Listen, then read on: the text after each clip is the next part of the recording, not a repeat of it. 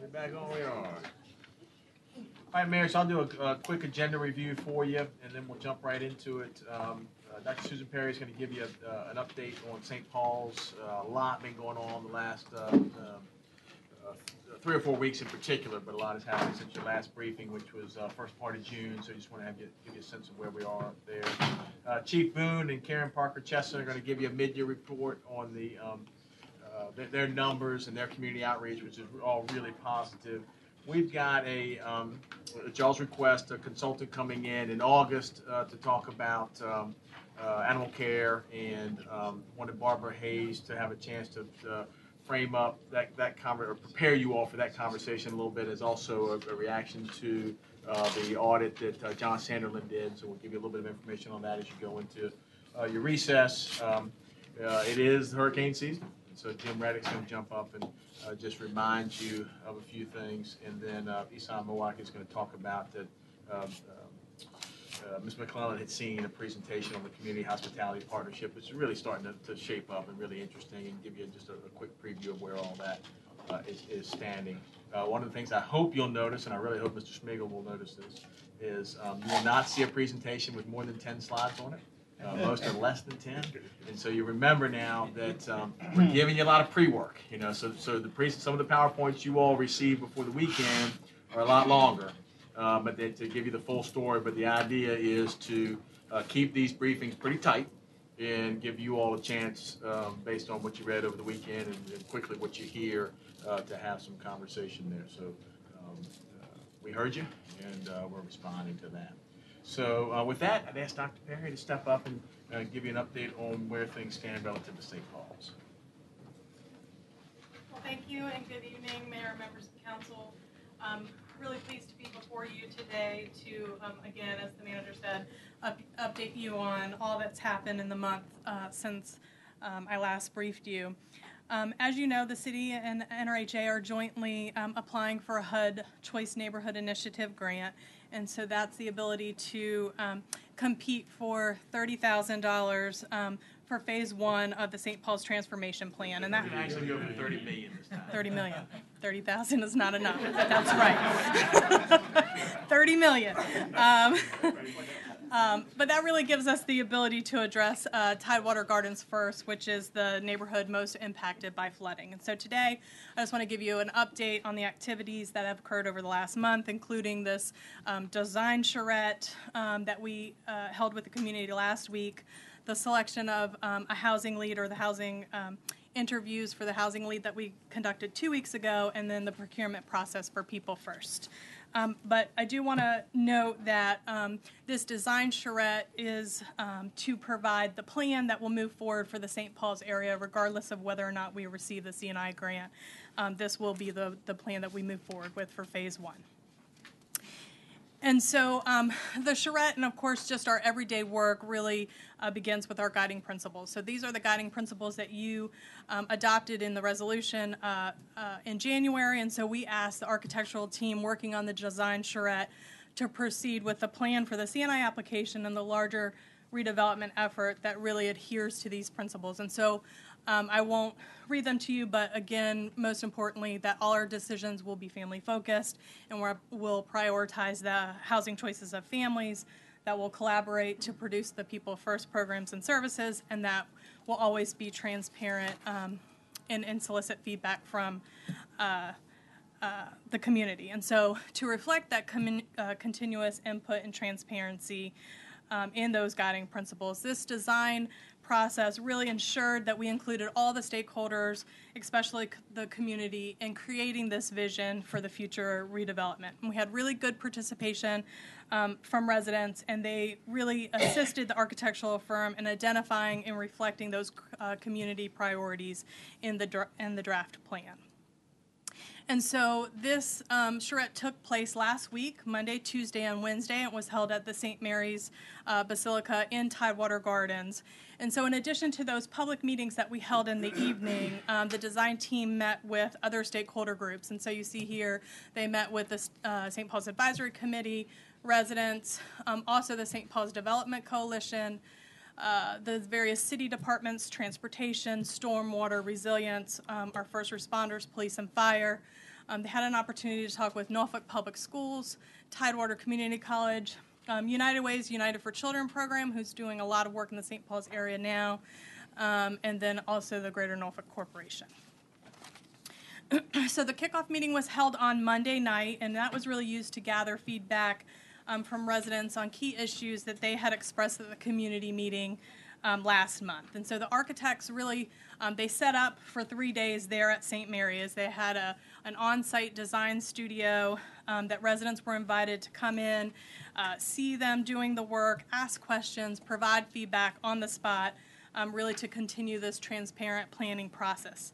Over the course of the 2 days, residents attended both these drop-in sessions as well as the community meetings in the evening. And just really a big shout out to St. Mary's and Father Kern. Father Kern is on our St. Paul's Advisory Committee, but they really opened up the church, took care of all our needs over those 3 days. Their staff was just really great to us, and so we really appreciated that partnership. And so based on those community and stakeholder meetings over those 3 days, the architects highlighted many of the issues that we've heard from previous community meetings that you'll see here. Of course, flooding was the #1 concern noted by residents, but they also talked about things like eyes on the street to create more safety in the neighborhood. They were really adamant about this connection to downtown and the rest of the city. Of course, we've heard, mixed income communities that really include a variety of housing types for all different types of families and family units. Of course, needs for educational experiences and job training. And then lastly, we really heard this idea of creating a sense of community and preserving the cultural identity of the area. And so this is actually a recommendation by a member of the St. Paul's Advisory Committee, really good feedback for us and that we're looking to include in the final plan. And so this next slide you'll see here, this is the draft plan that was presented on Wednesday night by the design team to the community. Again, this is a draft plan. It doesn't completely address all of the issues, but it begins to incorporate these design principles that they heard during the charrette. So those connections to the rest of the city, you begin to see the street connections, north, south, east, and west. One of the things that's been a really big desire for us is this connection down to Harper Park. This plan doesn't quite get us there, so there's still some work to do on that end. The deconcentration of poverty to have those mixed income housing by the block level. This idea of mixed uses, and so really creating employment opportunities that allow residents access to jobs and new businesses within their community. Having these public facilities like schools and recreation centers that anchor the community, and then really effectively managing our stormwater. And so what you'll see here is Public Works Stormwater is in the process of doing a stormwater master plan. Until that is completely finished, we will not know whether or not this is enough, too much or too little green space or blue space, or if it's properly placed. But what you'll see here is that it's enough to address our stormwater needs and really provide an amenity to the community by activating that public space. 2 weeks ago, I think at our last briefing with you, I shared that the Housing Authority released a request for proposals for a housing lead. And so this is the lead housing developer that we're required to have on board for the Choice Neighborhood Implementation Grant. And so we received 8 proposals to that RFP and a selection committee that included city departments that you'll see here, as well as various divisions of NRHA, as well as a member of the St. Paul's Advisory Committee, evaluated those 8 proposals and made a recommendation for the 4 finalists to come in and interview with that team. Those 4 are listed here: Penrose out of Pennsylvania, Integral out of Atlanta, McCormick, Barron, and Salzar out of St. Louis, and Brenshaw out of Illinois. And so that final selection is still pending as NRHA finalizes the procurement process, but we wanted you to see who those 4 finalists are. We also wanted you to note that those proposals were evaluated over several categories, and so the first 3 here: capacity, experience, and the ability to manage the development process of this project of this scale were sort of just the three big components just to get the firms in the door, if you will. And so Ms. Graves was very eloquent in saying to our St. Paul's Advisory Committee that we want to ensure that whoever is selected isn't practicing on Norfolk, right? They really have the ability to do this, and they've done it well in other parts of the country. But also really important to the selection committee was minority and women-owned business participation, the ability to finance a project of this scale, and then really a successful track record of having quality property management. Then that last one there was also really important to us, which was we heard a lot from the community that they want to be part of the redevelopment. So having a successful track record of engaging residents in providing those community services, having a firm that understands that we can couple with our People First program, we think will really provide successful outcomes for families. And then on the People First side, as you know, we released a request for information at the end of June. Again, this was just a request for information for the best practices and the innovative solutions that we could use to assist families in St. Paul's. But we did receive 14 responses to that request for information. And just because it was a request for information, just because somebody didn't respond to the RFI does not mean that they can't later respond to the request for proposals. And our People First work group have reviewed all of those and really began to pick out the best things that we liked from them. And out of that, we really wanted to come up with what are the values and the key components and the purpose of what People First was trying to accomplish. And so, of course, you can see here that it was really important to us that this coordinating agency have a commitment to quality, but also that they were trustworthy, respectful of residents in the community, that they were inclusive, not just of residents, but of churches and schools and local service providers. And then they really felt that it was important that they have a local knowledge. So even if they weren't a local organization, that they were partnering or that they spent time in the community to really understand Norfolk.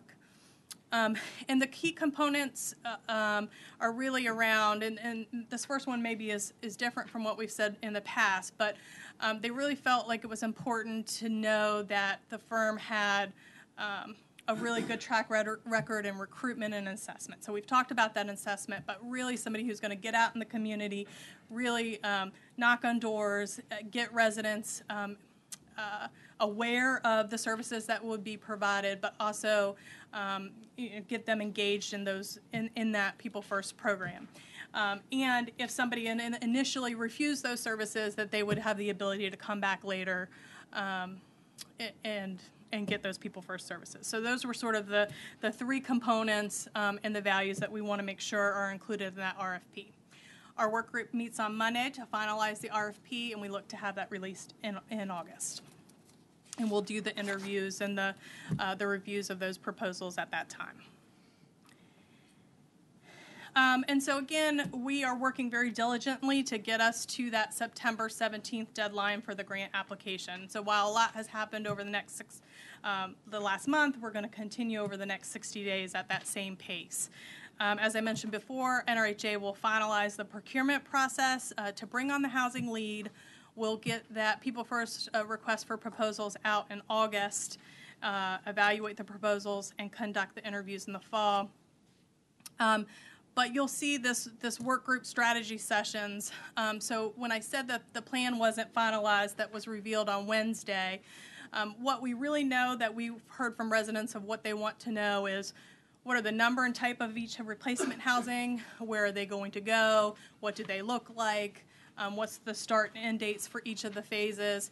We will have all of that information in August when the final plan is put together. And so NRHA and our consultants are working very diligently on that information. We'll hold that meeting with the community in August as well, where NRHA will literally be able to point to where the first phase will be and begin talking with residents about what that time frame looks like for them. We'll also be working on the other sections of the of the Choice Neighborhood Initiative grant around people and neighborhoods.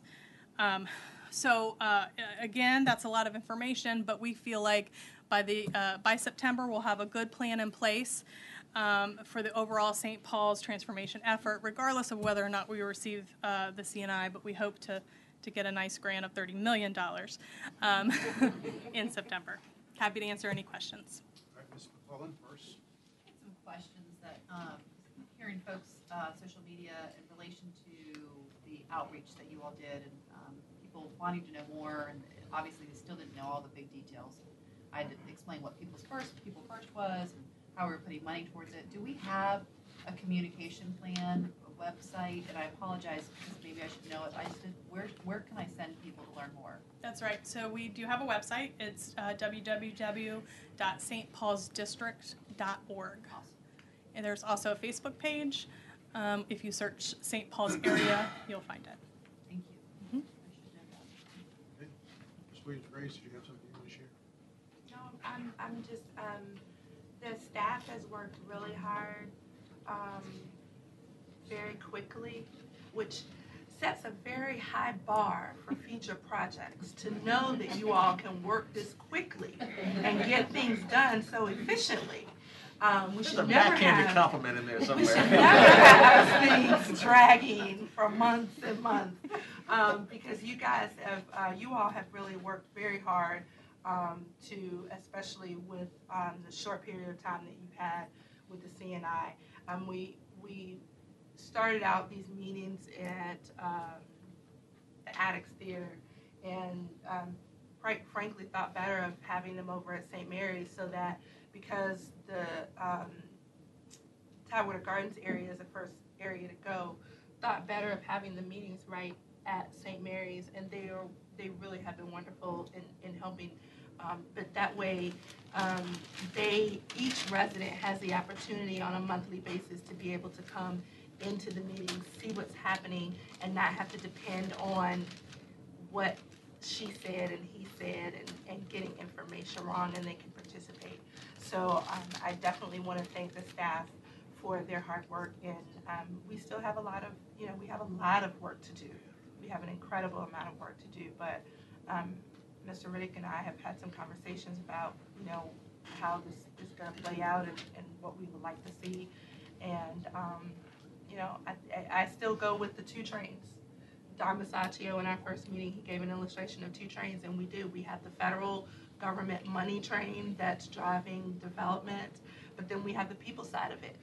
And they all have to work and run kind of simultaneously to make sure that when they get to their destination, each one has had a successful trip. And so our job is to make, I think the CNI piece will kind of take care of itself a little bit, but the people side of it is really, I think, where our responsibility comes in, is to making sure that the residents are well taken care of. So thank you. And thank you for setting such a high bar. Okay, thank you. All right, Susan, thank you. Our next presentation is going to be with Chief Boone, and obviously the police lip sync challenge has gotten all the attention of late, as it should have. But the work that Chief Boone and his team have been doing in terms of just the core services has really been outstanding, and the community engagement has been outstanding. I want to give him a chance to share that along with Karen Parker Chesson. Okay, good evening, Mr. Mayor, Council, Mr. Smith. We'll be highlighting our mid-year review. I am reminded of my college football coach, the legendary Irk Russell, after we won our first national championship. He said, "We're good, but we're not great." And subsequently, we won 5 national championships thereafter. And I mention all that because on the heels of last year, 32-year low with respect to crime, we're moving the needle, but we're not great. There's some work that we can do to improve. This is the first time in this organization's history that we had back-to-back double digits reductions with respect to crime, violent crime. Now, I'm only as good as the women and men that work for me, and I certainly applaud them for a job well done. They work extremely hard. I also want to highlight my state and local and federal friends who've helped me, the ATF and the the others. I would be remiss if I didn't recognize City Council and the community. Thank you for your support. Now, our body of methods continues to be hot bodies, individuals that have a history for creating havoc in communities in hot areas, the areas in which they frequent. And all that is based on our data. So we're going to be covering 2008 mid-year crime statistics, the prior year trends, violent crime, property crime, narcotic trends, and our community relations manager, Karen Parker Chesson, will be highlighting some of our national highlights. So here's our mid-year review. We have 18% decrease in violent crime. Last year was 19%. We have 11% decrease in property crime. Last year was about 13%. And a total decrease in total crime of 12%. So let's look at homicide. We're up 5%, and I'll dive into that a bit later to explain that. Rape, we're down 6%, but although we're down, we've noticed a trend in which our rapes are being reported with respect to an influence of alcohol. And we partner with the YWCA, and we're going to be creating a sexual awareness program in which we're going to be training ABC staff members to recognize some of the signs that could contribute to rape and sexual assault. You look at robbery and aggravated assault. Robbery is down 22%. Aggravated assault is down 19%. That is huge because of the human carnage those two categories could create. So we have a total reduction of violent crime of 18%. Looking at property crime, burglary is down by 47%. That is huge as well. Larceny, a reduction of 8%, and stolen autos, we're up 19%. Early on in the winter, people were leaving their vehicles running. They would go inside 7-Eleven or whatever and leave their cars running, and they would come out, and the cars are gone.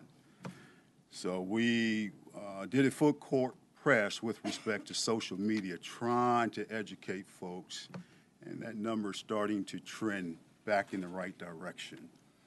So our total property crime, we're down by 11%, and total crime, 12%.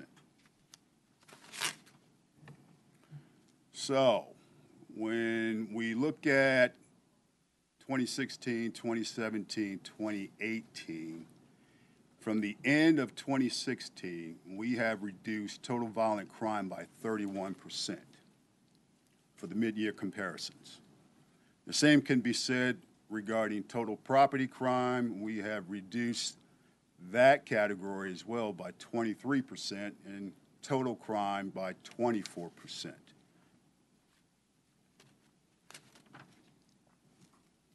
Now let's talk about homicides. Now in 2016, we had 29 homicides.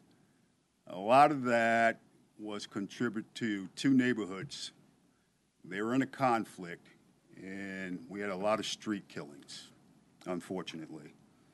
In 2017, we realized that there was an issue between these two communities, and we strategically placed resources where they needed to be to kind of avert that.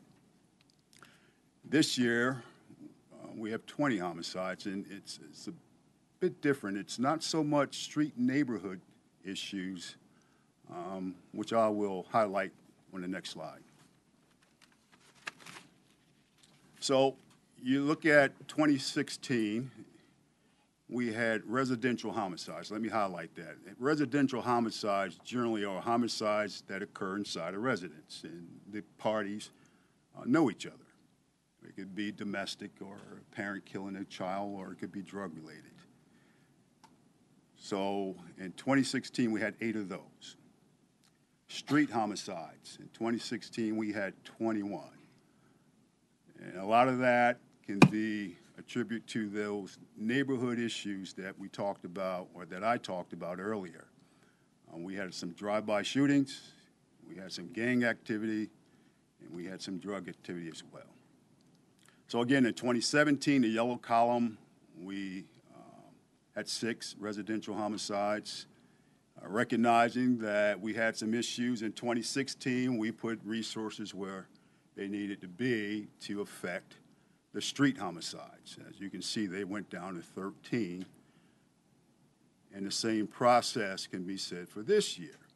The only difference is a lot of our homicides, half of them this year, have occurred inside a residence. We've had 2 or 3 where a parent had killed their child. We have children playing with guns, and we have some drug activity as well. So in those areas where we know we're going to have street homicide, we have reduced that significantly. Right now we're looking at 10 street homicides. So when it comes to a true barometer where your crime is going, you always want to look at gun activity. So you look at persons shot, 2016. We had 135 people shot. Again, putting resources where they need to be, we started to see a decrease in 2017. We had 83 people shot. And right now, we're looking at 65 for this year, for a reduction of 52% over the last 3 years at mid-year. Shooting-related incidents, no person shot. That could be somebody shooting into a building or a car. You can see the reduction there. I don't care what city it is, whether it's Los Angeles, Detroit, this is what you want to see. If it's going the other way, regardless of what the data says, you got problems. Our mid-year narcotics crime report, we focused on the areas in which we got the most calls for service. You can see in 2017, the South Side, we had 31 calls for service, and there we reduced that to 12. And those trends are continuing because, again, we're putting resources where resources need to be. I know we had folks that had complained about the South Side, particularly Madison Street, and we've greatly impacted that, and that they've carried on. Our overdoses are problematic, and it's not just problematic here in Norfolk, it's all over the country, to be quite frank with you. And we have 2 full-time investigators that investigate those incidents exclusively. In our non-fatals, we are up in that aspect as well, and it's not just fentanyl and opioids, it's all cocaine, heroin, things of that nature. But before I move away from this, I want to highlight one thing regarding guns. When I became chief of police, I saw a photograph of our youth in the Virginian Pilot with the young men. They had a gun in every hand, and that bothered me. And as a result, I commissioned a gun study, and what that gun study revealed was very alarming. All of the guns were bought legally, and within short order, 88% of those guns were in the hands of someone that did not buy the weapon, to include our youth. Now, I don't have a battle or fight regarding gun control. That's not my concern. My concern is our youth, our children, that we recover these weapons from.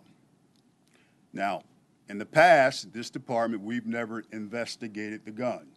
The gun was just something that came along with the robbery or the murder. We just never investigated. That's going to stop. We're going to investigate the guns because I'm not waiting on legislation. That's not the answer. But what the answer is, if I knock on your door and you know you purchased a weapon, you don't have that weapon, and somebody else has it, I'm trying to change behavior. That's all I'm trying to do. And I think we're doing just that. Any questions? Is there any law that requires a person weapon is missing? If I buy it and then it goes missing, am I required by law to notify? So at least you know it's missing, other than just to protect my own self from something that might happen, if the gun got into somebody else's hands. There are no laws that mandate that you report your gun lost, stolen, sold, whatever. But again, let me highlight, that's not my battle. My battle is how these guns end up in the hands of our youth. Okay? We can't ignore that, folks. No, I agree. I just wanted to know. Yes. I didn't know if there was a requirement or. So I'm hoping by knocking on the doors of those that originally purchased said weapon, we will change behavior. And I think we are doing that. So when you go knock on that door, I have a gun. I don't have a gun, but I have a gun. For the purposes of this, I have a gun. It's lost or stolen or whatever, and 2 years down the line, you recover it because it's been used in a homicide. You knock on my door. What does that conversation sound like Does it or look like, or whatever? sir, did you purchase said weapon 2 years ago from this location? Because we know who purchased, where it was purchased, and how many times you purchased.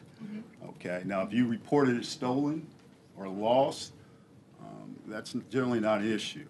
But if we get the same person that are making copious amount of purchases, Okay, because in Okay. Virginia, there's no limit. okay, okay. And again, I don't have a dog in this fight. I am just trying to change behavior. Smith? All right, Mr. Manager. Is Karen go show us something? Okay. On a lighter note, Karen, yes, sir. Quick question, I'm sorry, you said you had 2 people who were investigating overdoses? Exclusively, that's all they do. Okay, do you need more? No, no. I have 2 that do that exclusively. I have an additional 2 that do it part-time. Okay, So, okay. all right, so a little bit about Karen. Karen came to us sometime in 2008 as a PIO. She was recognized locally and nationally for her radio skills. She was a radio personality. And she came to us as a public information officer. And subsequently, the former chief and I recognized her talent for creating initiatives. And I got to tell you, we have taken off since we made that transition with her. So she's our community relations manager, and I'll turn it over to Karen Parker Chester.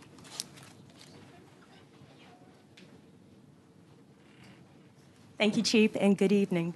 So today I'm here to talk about some of our national wins. Norfolk Police Department's community engagement initiatives and outreach have been nationally recognized time and time again, all due to an internal culture and environment that fosters and encourages sworn and non-sworn employees alike, creativity, innovation, originality, and authenticity. Each of us is motivated to develop opportunities for genuine civic engagement that will build mutual respect, equity, and meaningful outcomes.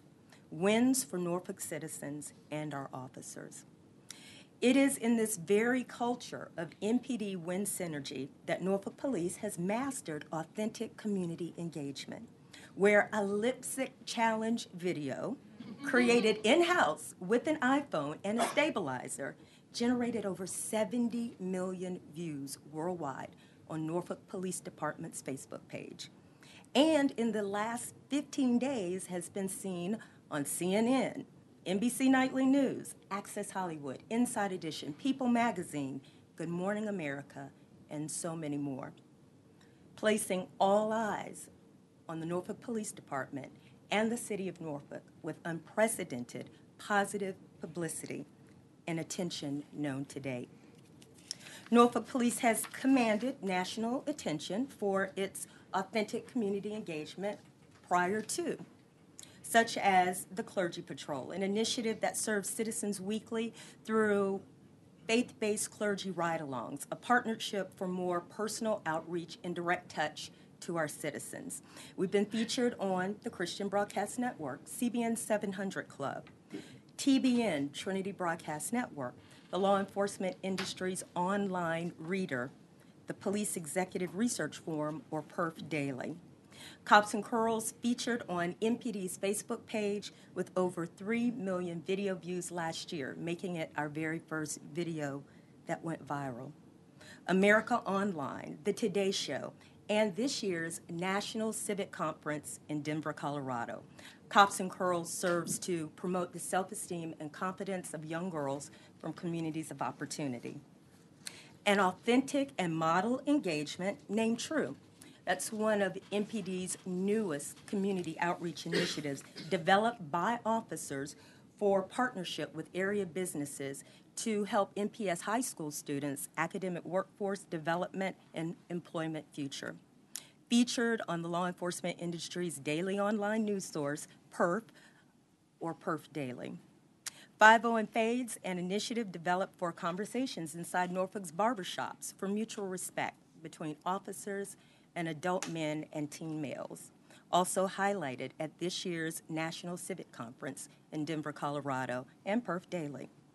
And finally, for the touchdown, in the final minute of the fourth quarter, for the win, for the national win, the creator and the conductor of MPD's Win Synergy, a different kind of chief, and Norfolk's top cop, Larry D. Boone, will accept the 2018 Attorney General Eric Holder Leadership Award for Excellence as a law enforcement executive in the line of duty for his direction and guidance of the Norfolk Police Department and authentic community engagement with citizens in the city of Norfolk.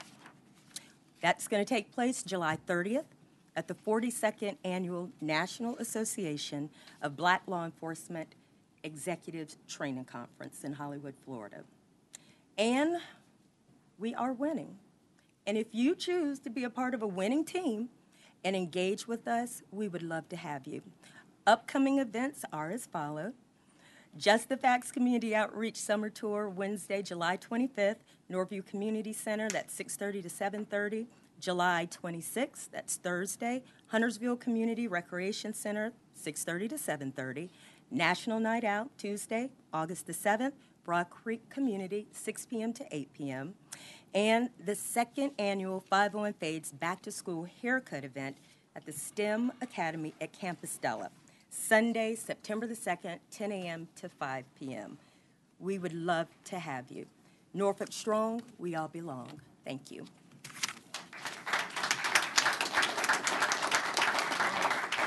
Mr. Manager. All right. All right, sorry, Mr. Smeagol. I love the publicity that the lip sync challenge has given that. I'm hoping you're seeing an increase in the amount of interest in those who want to be police officers. But the big question I get is they don't want a one-hit wonder. So there's starting to get a request for a second video of this. I don't know if you'll hit 70 million again, but what I'm hearing from people, and they would like the chief to actually appear in the next one. So, in high heels, maybe. All right. Drop the mic, Chief. All right. So on August 28th, as you all know, McKenna Yarborough is going to come in and talk about ways to improve the save rate at the Norfolk Animal Care Center. And Barbara Hayes is going to step up as our bureau manager for the Animal Care Shelter and talk to you a little bit. Remember, John Sanderlin came in, did an audit, and one of the things he recommended was a strategic plan. I just want to give you an update on where that is in advance of Ms. Yarborough's presentation in late August. Thank you, Mr. Smith. Good afternoon, everyone. Yes. I'm very happy to be here before you today to talk about the Norfolk Animal Care Center, share some information with you, and I love to talk about the work we do, but I know the agenda is full, so we can get right to it.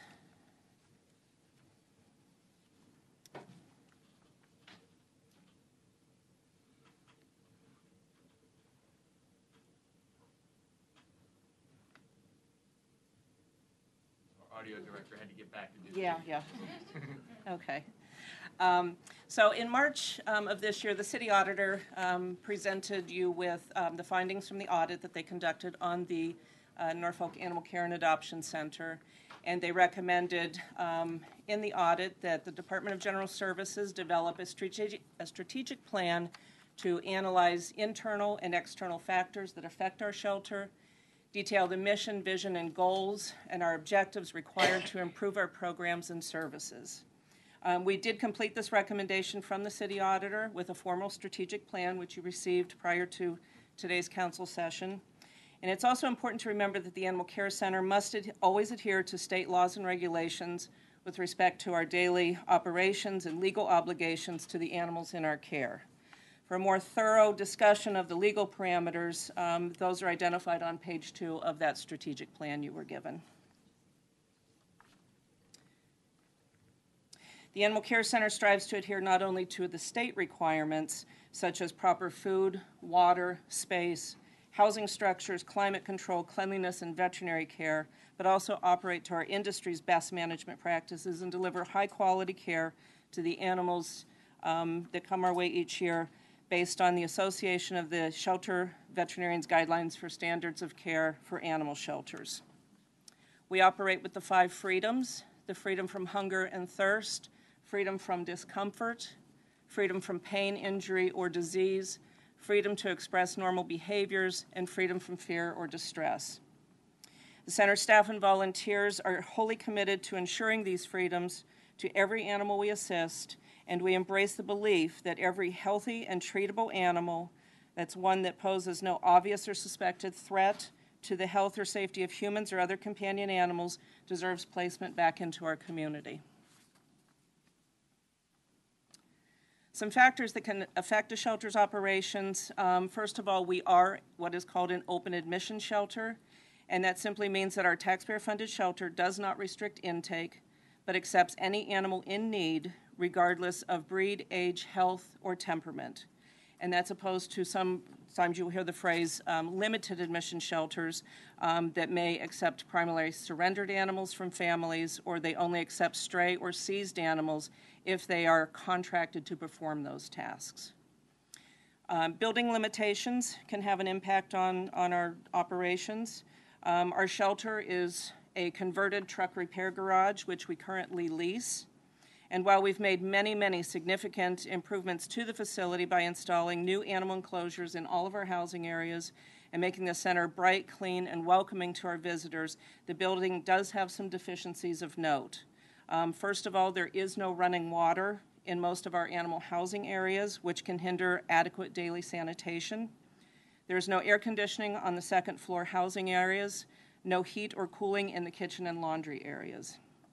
Our HVAC system uses recirculated air rather than fresh air, which can negatively impact our disease control efforts. The kennel capacity is not adequate to meet our required housing needs without adversely affecting placement efforts for our animals. That means approximately 70% of our animal population does arrive with a required holding period. Most commonly, these animals are stray, lost, abandoned, confiscated for cruelty, or are required to be held for rabies observations. While we do have designated space for this population of animals that do have their required holds, demand for these spaces can frequently outpace availability, particularly during our higher intake months from May through October. When our designated space is full, we are then forced to house our required hold animals in our adoption kennels, which in turn reduces the time and opportunity for the pool of adoption floor animals awaiting new families. Due to our available space and operational constraints, we have maximized the potential in our facility. We will also show you that shelters that are able to give more time to each animal are generally provided more placement opportunity to each individual animal, resulting in better overall positive outcomes. Therefore, we will work with the other city departments to begin a capacity assessment of our current facility. We also have brought this evening an additional packet to give you that illustrates our historical trends and some comparative data with similar municipal shelters in the region. The comparative data from Chesapeake, Virginia Beach, and Richmond will clearly illustrate the impact of a new or expanded facility and what that has on the available care days that are afforded to each animal and the resulting positive impact on our live release rates. Care days are defined simply by the annual intake of animals divided by the number of kennel spaces you have available in your facility. You'll see in the packet that we're going to give you that Norfolk currently has a bank of 11 to 12 care days afforded to each animal on average, while our sister shelters in newer expanded facilities can typically offer each animal more than 20 days to procure placement. Some other resources that do affect our operations, the animal care load. Our daily population of animals is 130. The recommended staffing level for this number of animals is approximately 15 animal care positions, and we currently have 11.5 animal care positions to cover our 7-day-a-week operation. The impact of not meeting the industry standards for staffing can result in higher animal workloads per caretaker, which can then threaten the quality and completeness of care for the animals, high turnover due to staff burnout, or what we call in our field compassion fatigue, and longer wait times for the customers to receive service when they need staff attention. Our volunteer program, we are so fortunate to have a robust and dedicated core of volunteers who are so integral to completing our daily operations. Our resources for ongoing volunteer recruitment, orientation, training, performance feedback, and program analysis are currently limited to one staffing position. We've included a more in-depth analysis of our volunteer program on pages 13 and 14 of the strategic plan document. The adoption program, we do believe that expanding adoption hours into additional weekday evenings would result in more opportunities for adoptions, especially for working families. And currently we have among the fewest number of public adoption hours among our peer agencies. Community outreach. While we attended more than 70 outreach events during the calendar year 2017, these activities remain primarily driven by volunteer availability and knowledge. The Animal Care Center staff are not routinely able to attend these events due to their priority of daily animal care and customer service workload. So our volunteer outreach is often resulting in non-targeted efforts whereby the volunteers share very general information about our adoption program, fees, the shelter's website address, and those types of very basic information with our citizens. While our ongoing presence in the community is invaluable, having the Animal Care Center staff be able to participate in more of these types of events would directly address some of the unique animal concerns and needs of individual citizens or neighborhoods. In your supplemental packet, we have included the community outreach events that we did attend in 2017, in addition to the numerous ongoing opportunities our media partners afford us. The positive news, we have a group called the Friends of NACC, or the Friends of Norfolk Animal Care Center. They are a 501c nonprofit fundraising group comprised of hardworking and very dedicated local residents who raise much-needed donor funding to support many of our supplemental programs and operations. The Friends Board makes it possible for us to perform necessary medical tasks for animals in need. They financially subsidize our reduced fee adoption events and our foster care program. And they also programmatically target populations of at-risk animals, particularly our senior pets, to enhance their opportunities for adoption.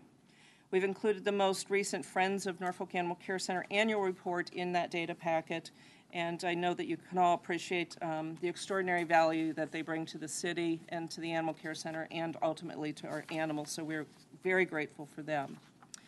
Lastly, regional cooperation. While the growth and popularity of our adoption efforts have reduced the need to transfer a significant number of animals to other animal welfare agencies, we continue to actively partner with private and public organizations to facilitate placement of animals into new homes. Efforts are particularly made when the center's population reaches capacity, if the animal would be better served in a different setting than we can offer, if the animal has health or behavioral needs beyond our current resources, or if the animal is of a breed or a species that requires specialized housing and placement. might see a goat or a chicken or something pop up from time to time with us, so we never know what's coming in. Contingent upon these transfers of animals, it's up to the receiving agency's space, resources, and willingness to accept an animal from us into our care. On limited occasions, we're also able to accept animals into our care from our partner agencies when our space and resources permit. This is part of our ongoing regional commitment to assist as many homeless pets as possible. In fact, just today we were able to reach out and help Chesapeake Animal Services with 4 dogs that they recently took in from a large-scale seizure.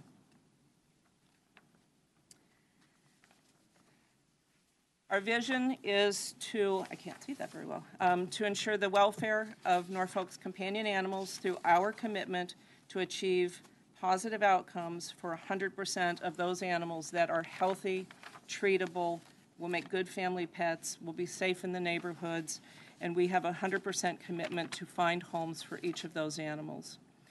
Our strategic priorities are to deliver animal care that promotes physical and behavioral wellness, provides proactive community outreach and service, and we'd like to be able to also secure the necessary human and financial resources. The strategic plan that we've given you details the goals associated with each of these priorities and the resources required to achieve our vision and a 5-year budgetary impact of implementing our recommended solutions. And those can be found on pages 9 through 15. Successful accomplishment of our vision, mission, and strategies remains contingent upon the adoption of recommended facility and staffing solutions. No, she's saying no. Okay. Finally, I'd like to invite each of you to come by the shelter for a tour. We can sit down and talk about any questions, concerns you have. We're pretty proud of the work we've done there, and I hope that you will all stop by sometime. Thank you for your time. I know several of you have taken advantage of that opportunity to tour, and I'd encourage the rest of you if you can before the end of August. Mr. Smigiel. So I wasn't able to get the presentations in advance. I don't know why they didn't pop up in my Dropbox Apparently today. it's under memos, which I've never seen Oh, before. okay. Courtney, Maybe I missed the it. newbie figured it out. Oh, well. None of us figured it out because they've never put it on before. And I would have. But also, when was it put in the Dropbox? Yesterday. Yeah, that's, Yeah. So, Mr. Manager, this was supposed to be an update. This ended up being a full presentation and a introduction of the strategic plan. And I think that's kind of unfair to the council. If we were expecting an update, and then we get a full presentation and a strategic plan that none of us expected or to get in the Dropbox yesterday, haven't had a chance to digest it, to look over it, and then we're gonna have another presentation in August. I don't see. So the intent was to give you give you the strategic plan in preparation for that conversation in August. So I apologize that you had this much detail All right, tonight. Mr. Smigiel, then Ms. Yeah, McCullough. the audit that the auditor did wasn't, I think, what some of us would have expected. And I appreciate everything that's in the presentation. I know that everybody that works at NAC cares about animals. They're hands down. I know that that's important.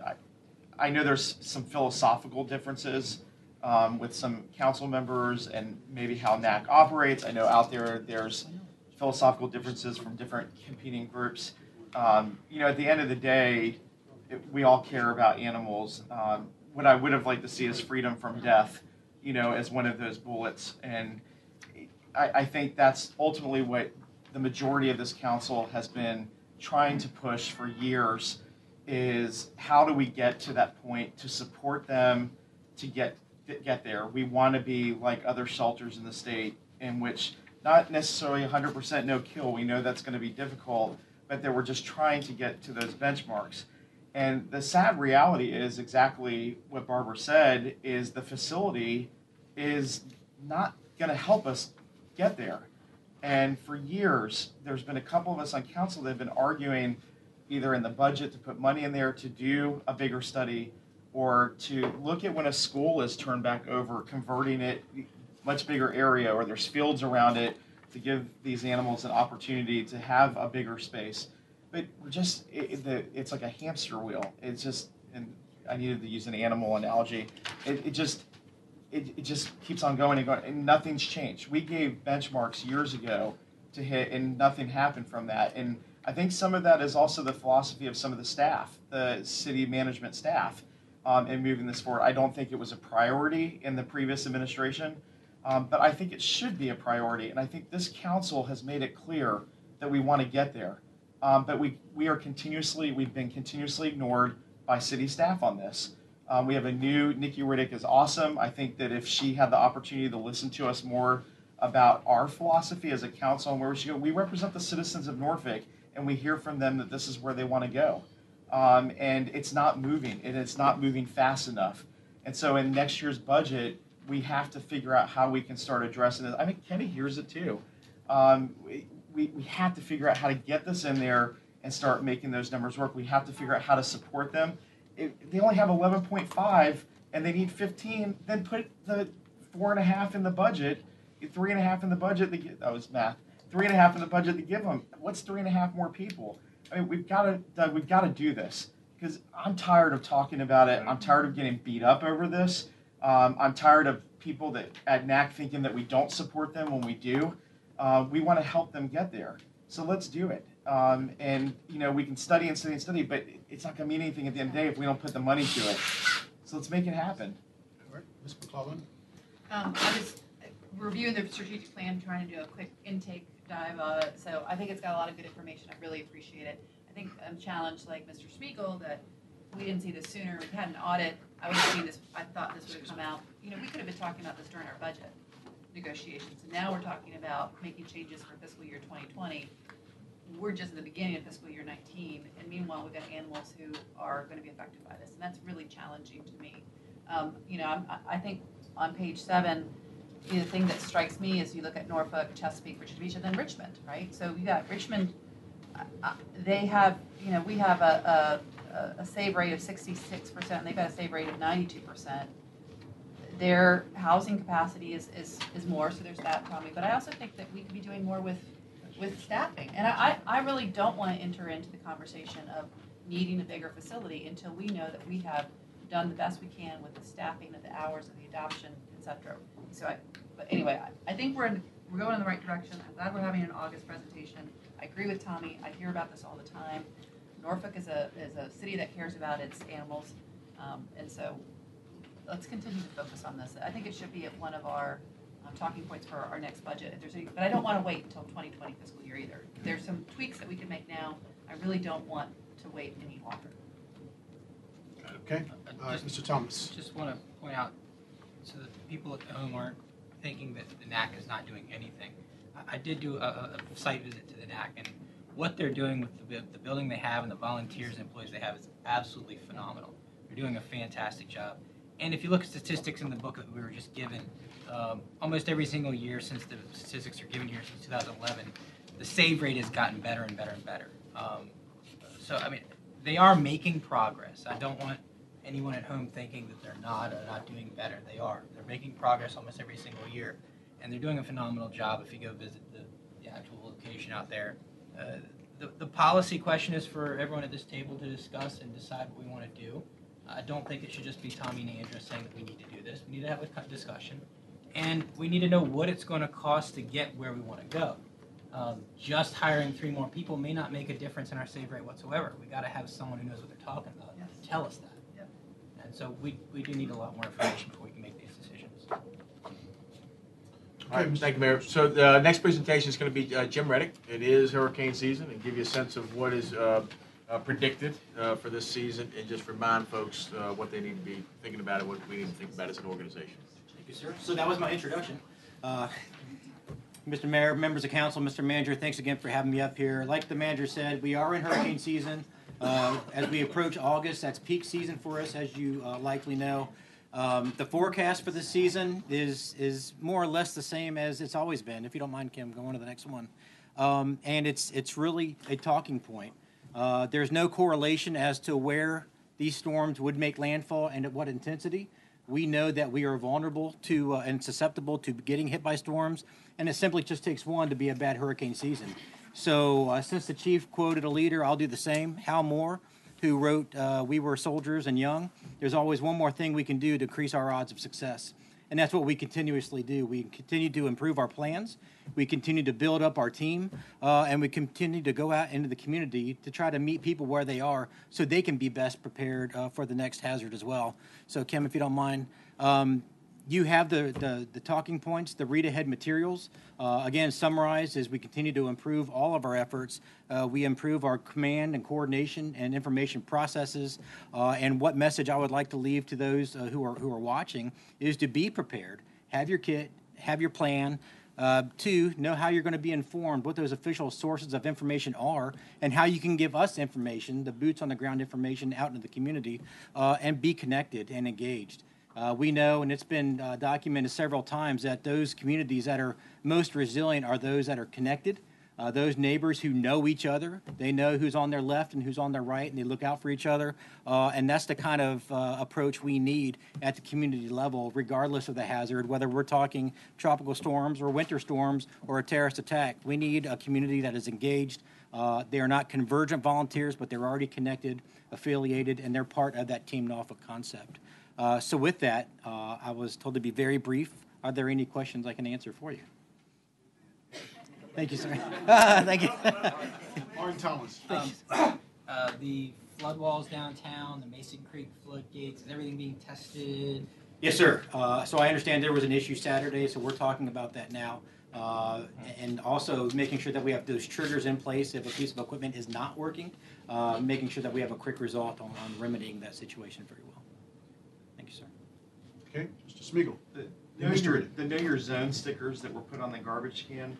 I was at a Civic League recently, and they were complaining about they were coming off already, or if they didn't get one, if there was not. So how did they go about requesting one, or? They could either call my office or the call center. Okay. Yep. I don't know. I thought they were all put in the top of the garbage cans. Right. And somebody said some of them were put on the sides where the actual claws get them. I don't know if that's true or not. I think they were all put on the top. You're right. But that was one of the complaints that came out. So I'll just send it back to the president of the Civic League, and she can announce it at her next meeting. Certainly. Yeah, we're willing to replace them as needed. Yeah. They're great. Oh, Mine was on top of mine, for whatever that's worth. Miss, I don't want to tell you, but you can't evacuate, though, because you'll be in the EOC with me. I'm not delegating up. I'm just saying. I do have a family. In addition to this one. Is there any, in the event of a horrific storm, is there any piece of equipment that we could lose that would take a couple of days to get? Sir, excellent question. And so we have conversations with folks who are more inland, who are willing to take some of our equipment and keep it in safe storage until the storm blows over and then bring it back in. So I think in that regards, we're good. We reevaluate that every year and identifying so they can have a load plan on where they're going to store that equipment. So we review that, and I think we're pretty good with where we are. Okay, Mr. Knock on wood. So. Yes, ma'am. I'd like to talk about our shelters.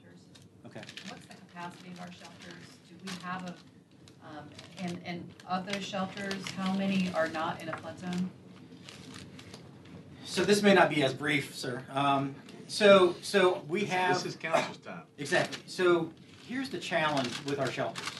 We have capacity, and terrific partnerships with Norfolk Public Schools, some of our recreation centers, but we could use more space, and that's where partnerships with different sectors and levels of the community come into play. And primarily, I mean our faith community. If we're able to effectively reach out to our faith community and the houses of worship that are in a Cat 2 zone or higher, we should have the square footage. The challenge has been thus far getting the partnerships in place to make that happen. Or if it's in a flood zone, having them provide staff in another shelter. The other concept is if you're going to be sheltered, you may very well be asked to assist in that shelter. We can provide shelter management in all of our shelters and then some. The shelter operations, there's just-in-time training to make that available to whoever is able-bodied and willing and able in there. They can provide some assistance as well. So sheltering is something that we constantly look at. We certainly could do better and need to do better. And again, as the evacuation zones have been reevaluated, we have a better idea of where those shelters need to be.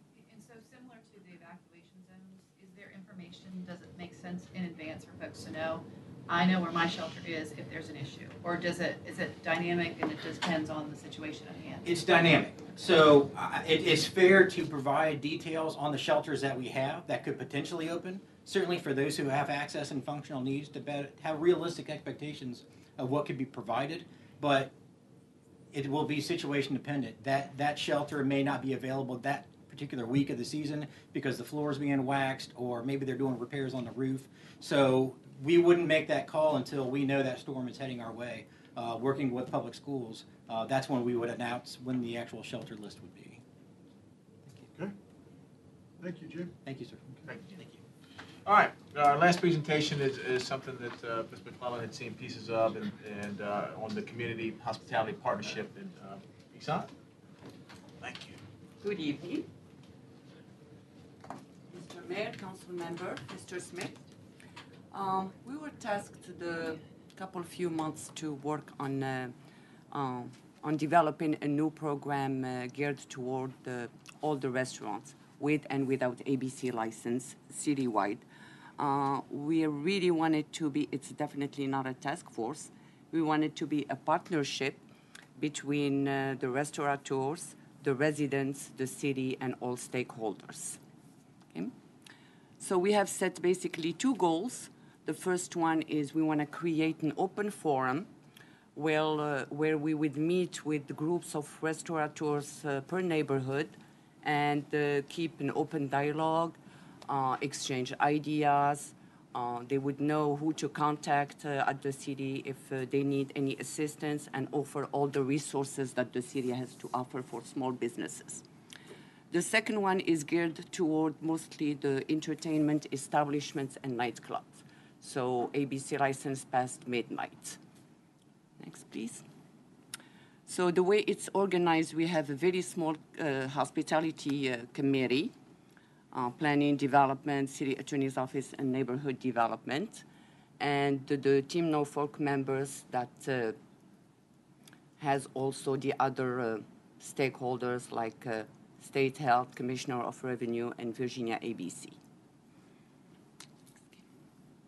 So the program has 4 components: the outreach, the concierge, the prevention, and the compliance function.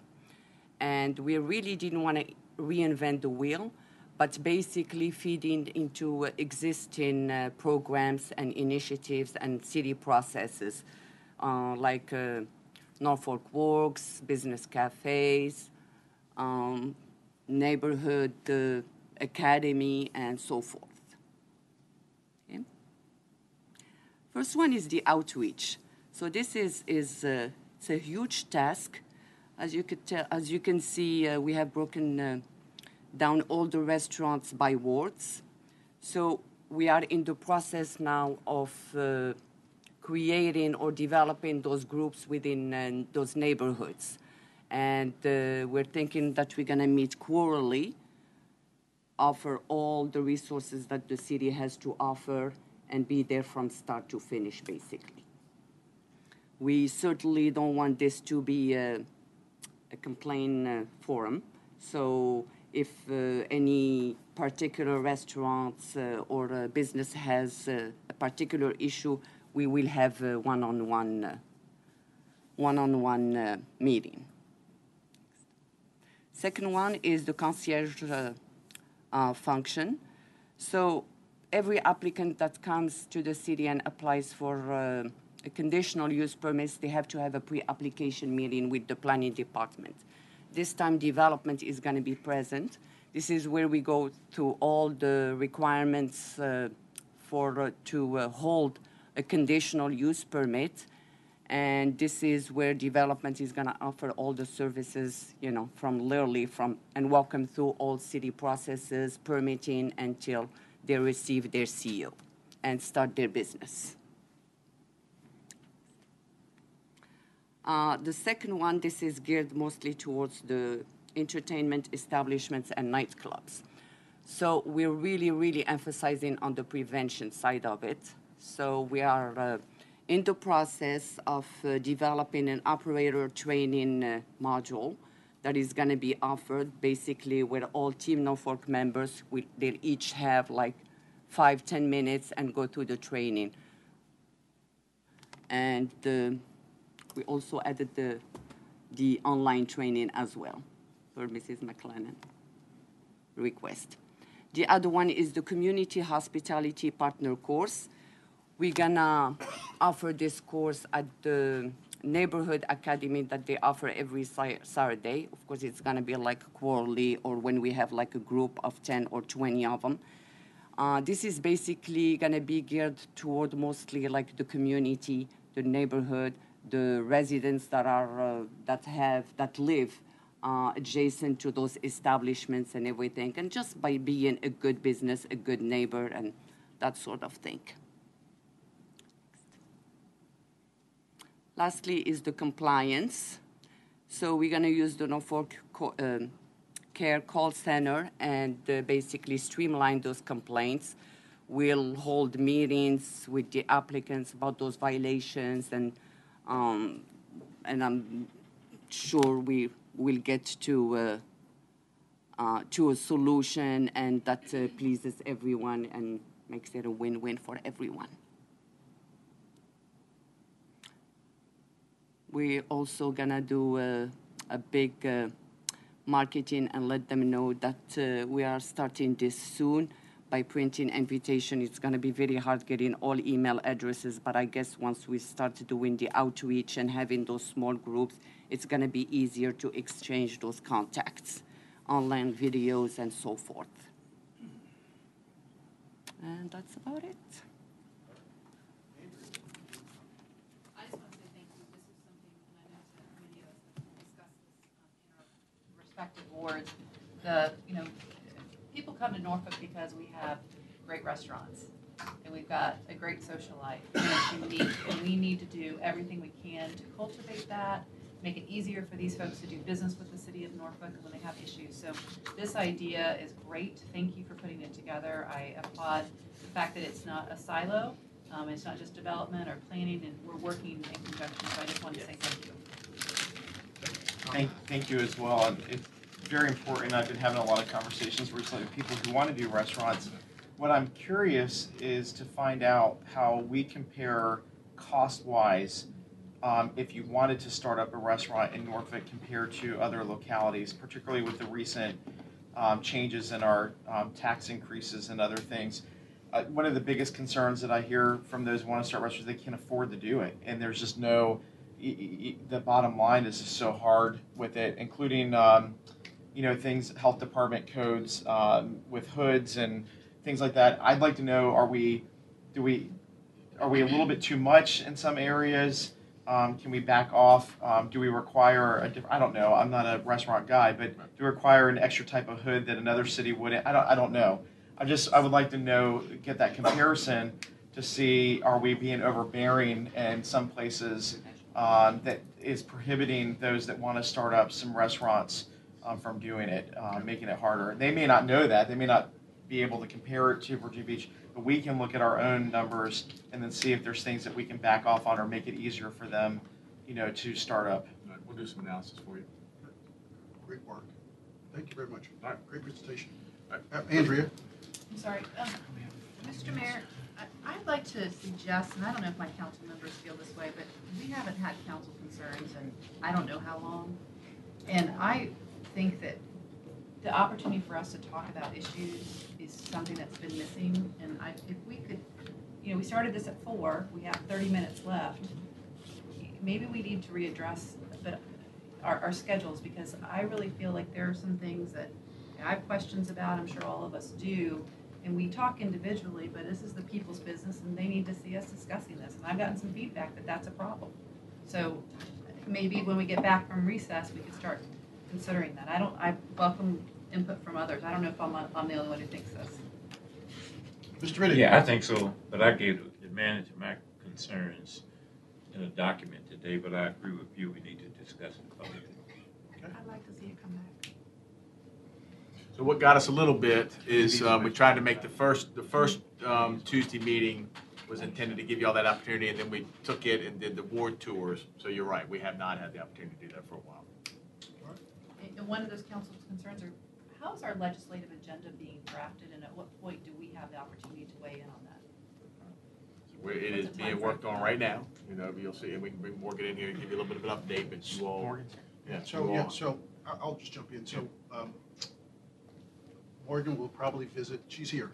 Morgan will visit with each one of us about legislative priorities. She would then bring those priorities to a presentation with the manager first, and then, of course, we'll have an agenda setting meeting. We will then invite all the members of our delegation to maybe an event to share with them, of course, our legislative priorities, both be it state or federal priorities. But the time is now, because the General Assembly will be, the money committees will meet in August, and then the governor will announce whatever adjustments to the budget. In December, I believe that there's $500,000 surplus, $500,000 surplus. It's all going to reserve. How's it good? So the time is now, Andrea, to start sharing those concerns with Morgan. So is that something that we could talk about in our August meetings, recognizing that the time to have an idea to provide, not only just a presentation, but actual dialogue of some things? Just an idea here. Tom? We also probably should start looking at the calendar and scheduling joint meetings with the school board with the change of new members. I think it'd be great to get us together sooner than later, not waiting till budget time to have conversations with them. And particularly with the most recent announcements from their consultant about closing more schools and combining them, it'd be great to hear some of that because ultimately we have to pay for it. I'd like to hear some more of that presentation, which is what we didn't get at that one meeting we had at the Campostella, STEM Campostella building that one time. I think that's what we were expecting, but it came out and was announced, so it'd be great to hear the work that's being done now and the recommendations. I would echo that, Mr. Mayor. I think that would be a good presentation for council to hear. It's very comprehensive, thorough, and you'll see the opportunities for the city, frankly, as a result, as well as it's benefiting Norfolk schools and children. Absolutely. Like y'all know this, but the mayor, vice mayor, chair, vice chair, superintendent, and I meet once a month, so we can put this on the agenda to schedule the next joint meeting and what the agenda for that would be. And frankly, I'd recommend that Tracy Richter give the presentation if the superintendent is so inclined, because he's so articulate in describing the why behind it and his experience, frankly, nationwide, speaking to it. So Tracy's very skilled and has done a good job speaking before. Sure, I can invite him. Okay. Mr. Manager, anything else? We are good until 7 o'clock, sir. Okay, see you at 7.